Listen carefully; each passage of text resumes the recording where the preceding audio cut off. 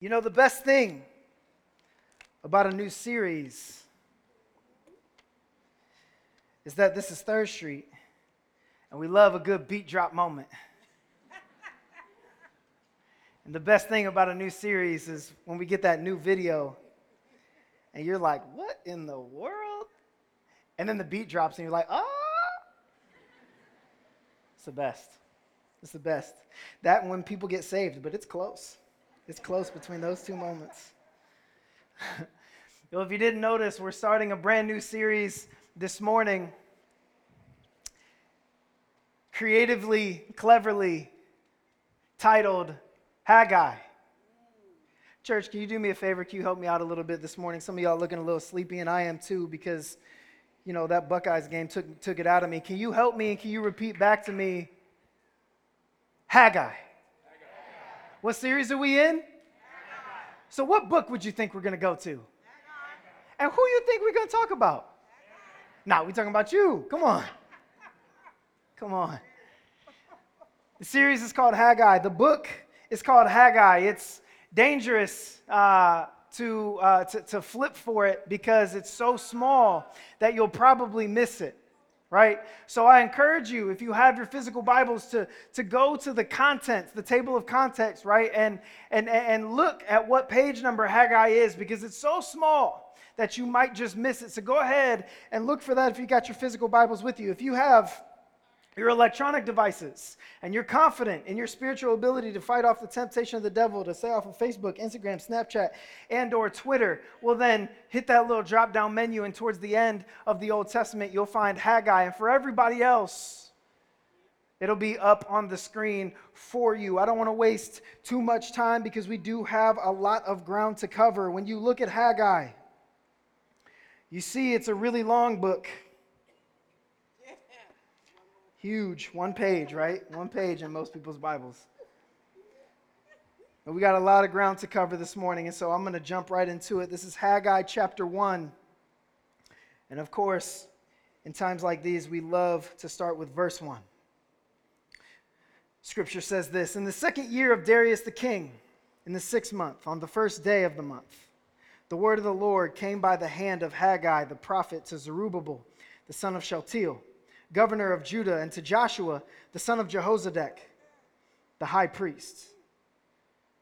Verse 2 says, Thus says the Lord of hosts, these people say the time has not yet come to rebuild the house of the Lord. That's it. That's all the further we're going. Because I got a lot to say about this. I don't know if you've had these types of things happened to you before. But there is this poem, this idea, this principle that keeps coming up in my life lately. It started in a book that I was forcing myself to read. And it was a whole chapter of this book that went into it. Then it came up a little more recently in conversation that I was having with some friends. And then most recently, it came up in a podcast that I've been listening to. And I don't know if you're like me, but I notice patterns in people and otherwise. And so I noticed that this thing keeps coming up. It's this idea, it's this poem called The Dark Night of the Soul. You ever heard of it? The Dark Night of the Soul was written by St. John of the Cross, who will be found under the category of Catholic mysticism. And he writes this poem. He just calls it The Dark Night. We more modernly talk about it as the Dark Night of the Soul, but it communicates this idea that there is an experience that all of us in our spiritual journeys will go through. Some of us may go through it more than once, but it's an experience in which the joys and the comforts that come with spirituality, the joys and the comforts that come with our faith, suddenly seem to be taken away. Wow. Suddenly the comfort that we once felt from our faith in God now seems distant, and what we are experiencing is despair. It's darkness. But the key to the dark night of the soul is stepping outside of yourself and recognizing that these seasons come. Sometimes I would say God even allows these seasons, not as a way of punishing us, not as a way of abandoning us, not even as a way of reminding us how much we need Him, but as a way of purifying our soul. Because I promise you, as I've walked through this, even very recently, when you press through the darkness, when you press through the dark night of the soul, when you continue to not lose sight of God or doubt God, but to continue to seek in the midst of the darkness, in the midst of the doubt, in the midst of the despair, when you push forward to continue to seek God, even in those things, the point that you come to is wisdom. It's maturity. You'll look back on the season someday and see all that you did not know, all that you did not have proper perspective on.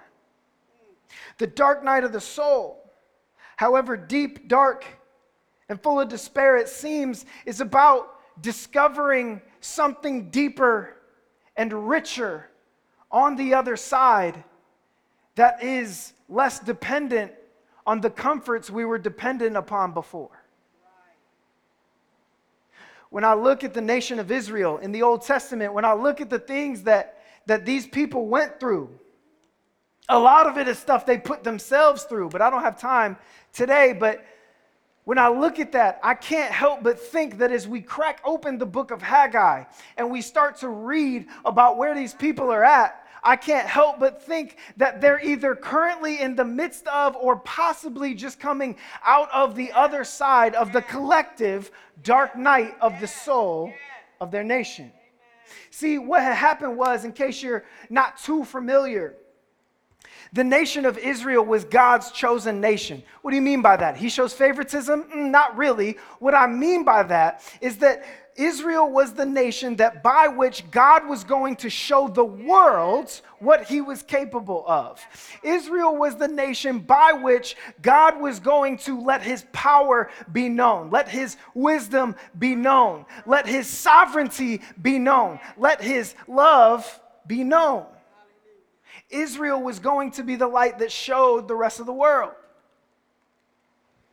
And because of that, Israel went through a whole lot of things, including a long period of slavery, of which God delivered them. And then they went through this period of wandering through the wilderness. I don't know if you ever felt like this, where you're just kind of aimlessly wandering. You're not positive, you're not negative, you're just kind of like, trying to figure it out. God got them to where He was trying to get them to go. And then I don't know if you've ever looked at where you know God was trying to take you and realize there's a barrier there. There's a wall there. There's some obstacles in the way. There's some things that is preventing me from taking that land. But what God was so faithful to do was move that stuff to the side and allow them access to the land that He promised them a really long time ago. God did all of these things to show not only Israel, but the world how faithful He is. And yet, Israel couldn't stay committed. I know that's unrelatable to us, right? That God would do such beautiful things in our lives, and then all of a sudden we just be like, that was dope. Anyway, back to what I wanted to do. I know that that's unrelatable, and I know nobody in here has been through that, but that's what they've been through. They continue to look at their surroundings and say, wouldn't it be nice if I also had this, right? Other nations got their own king. God, we need a king. Other nations build little statues and little figurines, and I'm being intentionally condemning to that because it's silly, right? Other cultures have little figurines and action figures for their gods, so we should make action figures. We should start relying on these pieces of materials that were made and crafted together by some person, right? Like, we should start praying to these things. We should start depending on things that ultimately could fade away, and is nothing like the faithfulness that God has shown us for generations, but we should start depending on those things. And I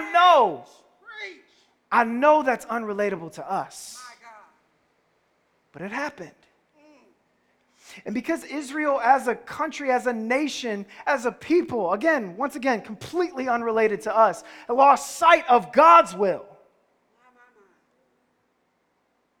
their fate ultimately was to be taken back into exile, back into a situation where they didn't have no say. Their culture was taken from them. A lot of them, specifically and literally, their names were taken from them. As the nation of Babylon came and not only toppled the people and the country, but then just to add, just because they could, dropped the temple. And that's important because the temple to the Israelites was the dwelling place of God. Babylon said, you ain't paying attention to it anyway, so like a pile of Legos, came through and knocked it all down. They'd lost it all. They were once on top. They were once in the palm of the hand of the will of God as an example of how God loves, of how God wins. And now they were once again found themselves in captivity, not hearing as much from God, except for through some angry prophets. So when the word of the Lord did come while they were in exile, it wasn't usually pleasant. And I can imagine where their faith went. I can imagine that they were collectively experiencing the dark night of the soul, where these benefits and these joys of their once upon a time spirituality now feel like a distant memory. That everything that their faith in God and Yahweh had allowed them to build was now nowhere to be evidenced. And what does it look like from here? Well, unlike what we love to do on tattoos and door frames, they didn't so tightly cling to Jeremiah 29:11.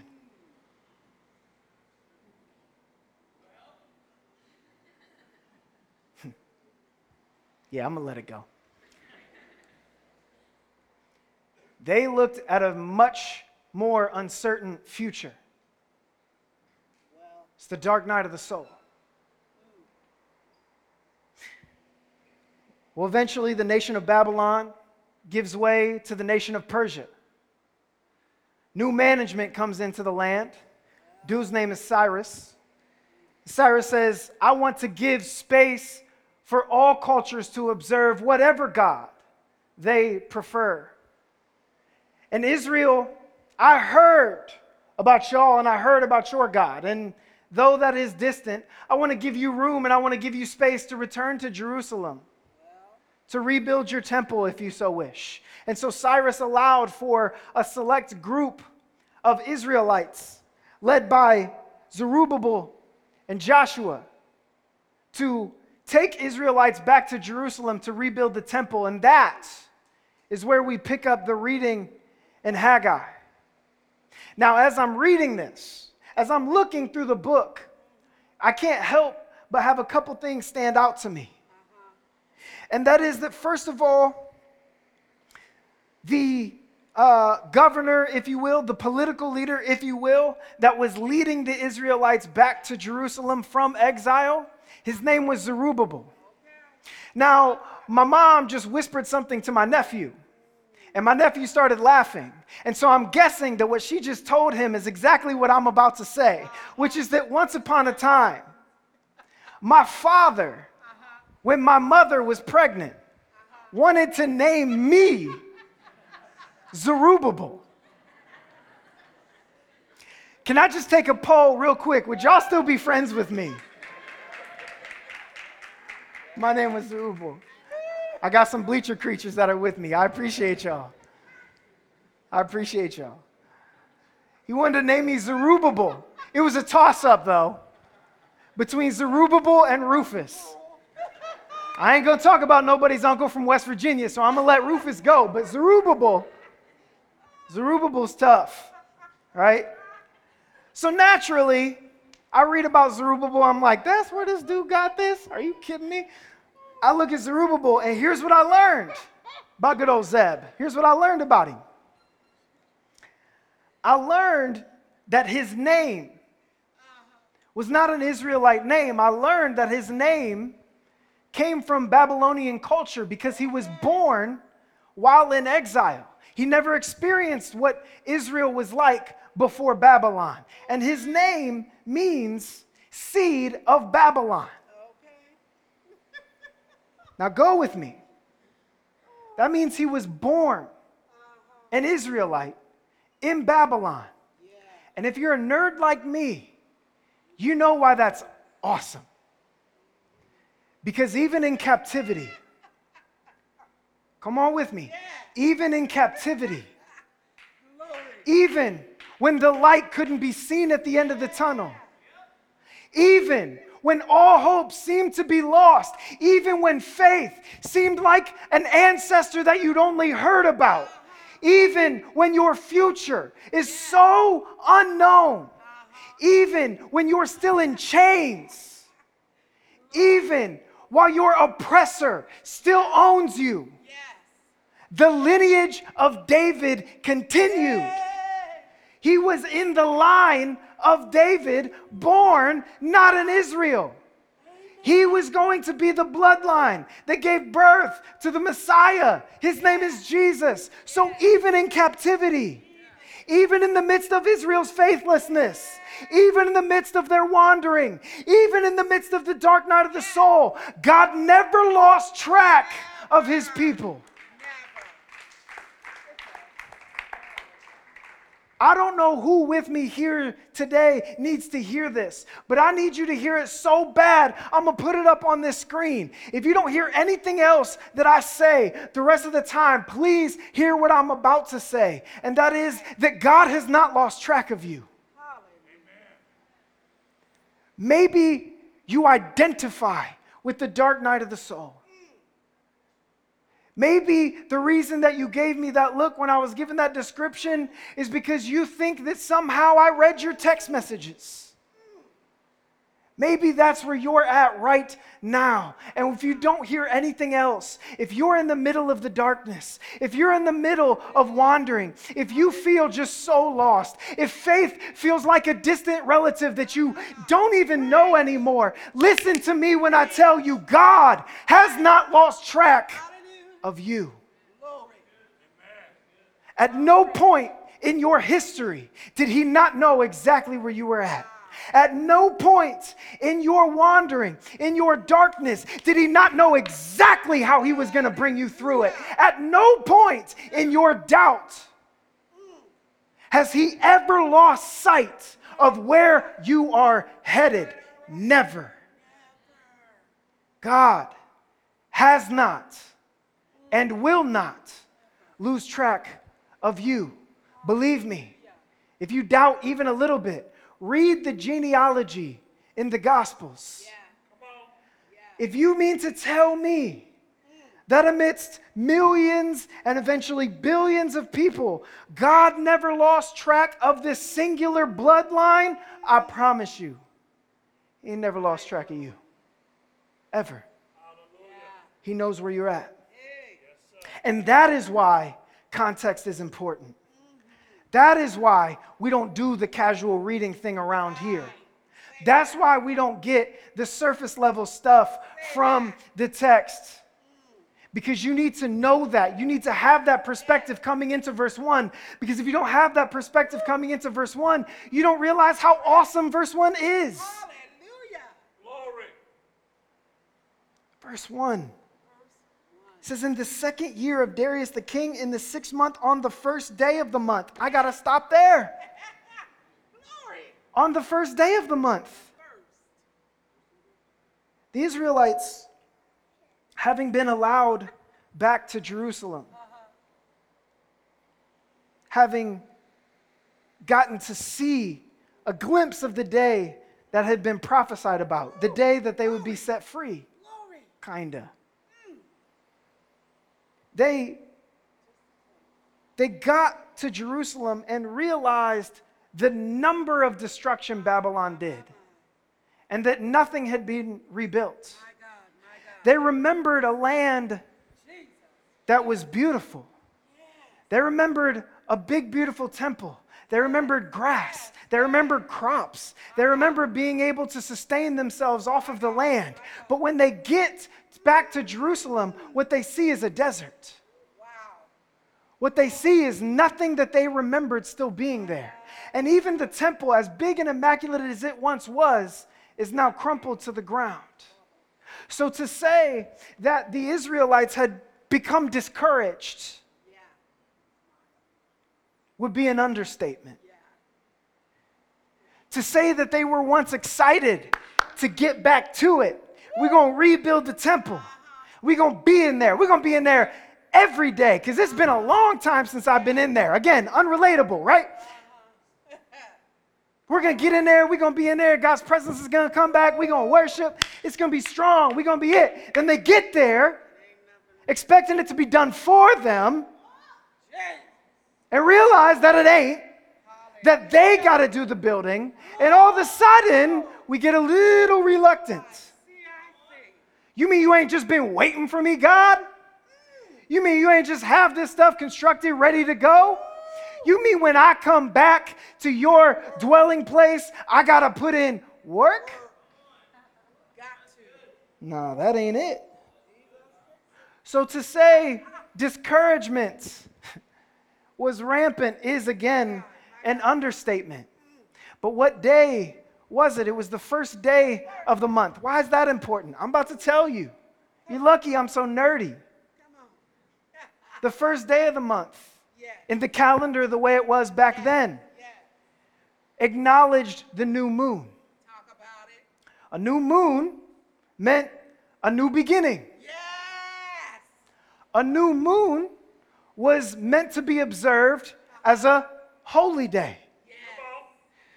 So Israel, even though they were so discouraged, even though all the stuff they had hoped to come back to was gone, even though they had only kind of just started to pick up the pieces of where God was supposed to dwell, they did at least, probably reluctantly, pause to acknowledge the holy day. They did stop out of religious practice to acknowledge, as if it were a Sabbath, the new moon, which meant that it would have actually been possible for God to have their attention. Wow. At least that day. Because that's relatable, right? We get a little discouraged. When we get discouraged, God no longer has our focus. But sometimes we just show up and we just go through the motion. And what I mean to tell you is that sometimes even showing up and going through the motions, even showing up because it's Sunday and it's a religious practice that was passed on to me kinda inconsistently by my parents. Even though this is something that I don't really understand the true meaning of, I'm just kind of showing up. If you make yourself available, what verse 1 shows us is that God is faithful to speak to you. God doesn't need you to clean up your mess. God doesn't need you to have it all together. God doesn't need you to sit quietly in the back. God doesn't need you to come with a friend. God doesn't need you to have all the answers. God doesn't need you to read the instruction manual first. God doesn't need you to know exactly where you're going. God doesn't need you to be happy. God doesn't need you to be in good spirits. God doesn't need you, well, period. Hey, preach it. Preach. But when you make yourself available, He is faithful to speak on the first day of the month, on the new moon, meant to represent new beginnings. What we read in verse 1 is that God's voice was faithful to come, and He came to a man named Haggai, All right. an old man Good. who's seen some stuff. Glory. But God continued to speak. Even in the midst of, or even while trying to journey out of the dark night of the soul. God continues to speak. My God, my God, my God. If you feel lost, you feel abandoned, you're trying to figure it out, and you're just kind of aimlessly showing up to stuff. Hey, we've all been there. And you need to know that God continues to speak to you. You're not crazy. That feeling, the reason that your heart started pumping, the reason that your stomach got a little knotted, you're not hungry. It's not because you skipped breakfast. It's not because Starbucks gave you your breakfast. Listen to me. God is speaking to you. Hallelujah. God wants to continue to speak to you. Yes. And then we get to verse 2. What did God say? God spoke? He talked to Haggai? What did he tell him? Well, should have stopped there. God said, have you heard these people? Haggai, have you heard what these people are saying? Haggai, did I not deliver these people? Haggai, did I not just take them out of exile? Haggai, do you not think that even for a moment I had something to do with Cyrus stirring his heart to allow Israel to go back? Haggai. Have not you been talking all this time about if someday you ever got out of this situation, all the things you would do for my glory and for my honor? Then tell me why these people over here are saying the time has not yet come to rebuild the temple. Well, if you're waiting to get out of these chains and I drop the chains, if you're waiting to get onto a specific piece of land and I got you to a specific piece of land, if you're waiting for it to be legal to gather again and I've allowed it to be legal to gather again, and you still out here like it's not time, what are we waiting on? If I've allowed you the room in your life that once upon a time I will acknowledge you did not have, if I've given you freedom that you haven't felt maybe ever before, if I have given you a vision that now all of a sudden is a little more attainable than it was a couple months ago, then tell me why your people's posture is still that the time has not yet come to build the Lord's temple. I can't answer that for them. Their zeal had worn off. They got discouraged that it wasn't done for them. They came up with all these other things that needed to be done before they got to the Lord's temple. It's almost as if that checklist will never end. They became, as the ESV would label them, the ESV would label them reluctant rebuilders. Let me ask you, what makes you a reluctant rebuilder? What makes you a reluctant rebuilder? See, I'm willing to bet that if you marked out on paper a journey of your spiritual life, of your life in general, if you're sitting here this morning, I'm willing to bet that you can mark moments in time where you recognize God interrupted your life. Right? I'm willing to bet that you can identify moments, if even now being so far removed, you're doubting the significance of the moment. You can still, at the very least, identify a moment where God interrupted. And if you allow yourself to be open to it, again, if even only for a moment. I'm willing to bet you can identify ways where God intervened in your life, or God moved an immovable object, or God suddenly gave you the strength to overcome a barrier, or all of a sudden God filled in a gap, or all of a sudden He parted a sea, or all of a sudden something magically appeared where it wasn't before. I'm willing to bet that you can identify those ways, even if you just for a moment allow yourself to accept that it was God. I'm willing to bet that you can identify ways that God interrupted. And I'm willing to bet that you know exactly what the Lord would have you do. I'm willing to bet that the situation you're facing right now, you're not having a hard time with because you don't know what God wants you to do.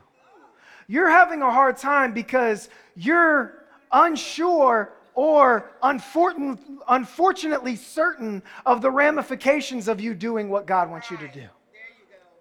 I just don't want to. And so, let me ask you, what is causing you to be so reluctant? At Third Street, we often ask the question, we say, what is God saying to you, and what are you going to do about it? You ever heard us say that before? Yes. What is God saying to you? And what's stopping you from doing it? What is God saying to you? And what's preventing you from getting to work? What is God saying to you? And what has discouraged you so strongly from putting the time in? Church, we all experience the dark night of the soul. Some of us, unfortunately, will experience it more than once. Yes. Over and over. We will experience these seasons where faith is so distant, where hope is so distant, where it feels like God is so distant. My God. But God doesn't lose track of us. I'll tell you one more story and then I'm out your way. Once upon a time, let me say it more biblically. In the beginning was the Word. The Word was God. And the Word was with God. And then we messed it up. Right? We messed it up. But God didn't lose track of His plan. And God didn't lose track of the lost people, nor did God lose desire to have a people represent Himself to the world so that they might know how God loves, how God builds, how God redeems, how God wins. And so, in an effort to bring those people out of the dark night of the soul, in an effort to make there be a light that could be attainable to all people, no matter their heritage or no matter how deep into the darkness they've gone. God sent His Son Jesus. And when Jesus arrives on the scene, when we read the Gospel of Mark, the first thing we see Jesus say in chapter 1, He said, He doesn't arrive on the scene and say, the time has not yet come. Jesus says, the time is coming, and indeed, it is here now. It is here now that you can repent and believe the good news. Jesus is standing both on the other end of the dark night on the soul, saying, come on. And Jesus is standing right next to you saying, let's go. Jesus came to you. And if even for a moment you would allow yourself to be open to the idea that Jesus' presence is with you, He's faithful to reveal Himself to you. He's faithful to show you, I'm right here. And salvation works that way as well as it does that way. I've always been here. I'm always going to be here. I'm here now. Jesus came to us. God got sick, I imagine, of standing on the other side of exile after exile. Like, come on, come on, come on. Any of you got kids? Go get your shoes on. Come on, come on, come on. To where eventually what happens? Go get him. Go get her. God got sick of waiting on you, saying, come on, come on. He looked at Jesus and said, boy, go get them. Go get them and bring them back here. God said, look at them lost in the shoe closet with all those options when I'm holding what they need right here. You didn't even look over here. It's been in my hand the whole time. I'm not thinking of a specific incident, but gosh dang it, Kaylee. Your shoes are in my hand.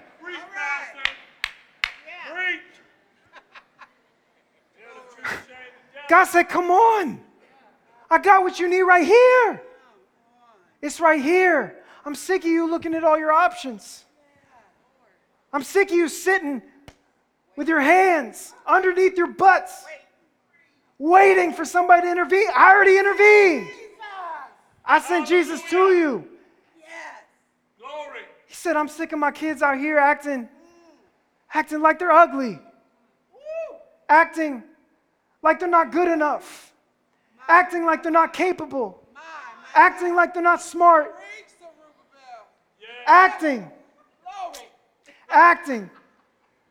like they don't know the way, acting like the darkness that is on their life is too big, as if I didn't overcome, what was that thing? Oh yeah, death.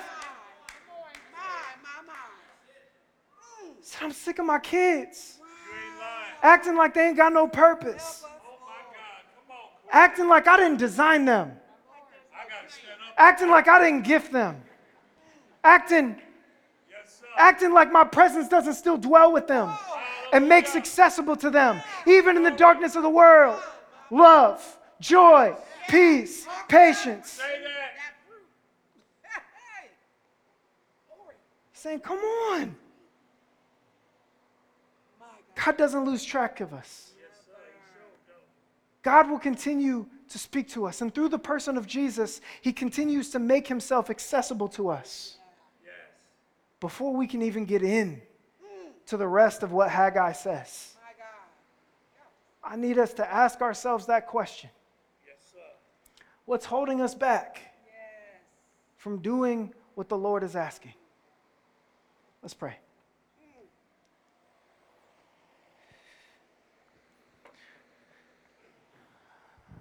Father God,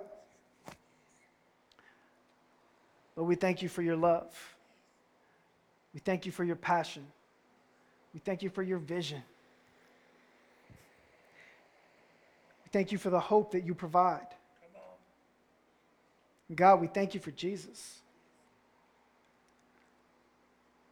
We thank you that when all hope was lost, you made a way. We thank you that when there was no light, you sent the light. God, we thank you that you're sovereign, that you know how all of this is going to play out. God, we thank you that you call to us to join the way, the only way that in the end will not crumble and fall. God, we hear your call. And Lord, now I pray by the strength that your Holy Spirit gives us as it dwells inside of us, we would respond appropriately. Lord, I pray for the person that got brought here this morning. I pray for the person that feels like they just got screamed at. I pray for the person who's experiencing the dark night of the soul and doesn't know that you brought the light. God, let them respond to the light this morning. God, I pray for the person who's looked at as a seasoned saint but has lost their way. God, I pray for the person that even though they know the answers to say, it's been a long time since they felt it in their heart. God, I pray that they would feel the presence of your Spirit, that they would feel your love, that they would feel your strength, that they would feel again like they used to feel your joy.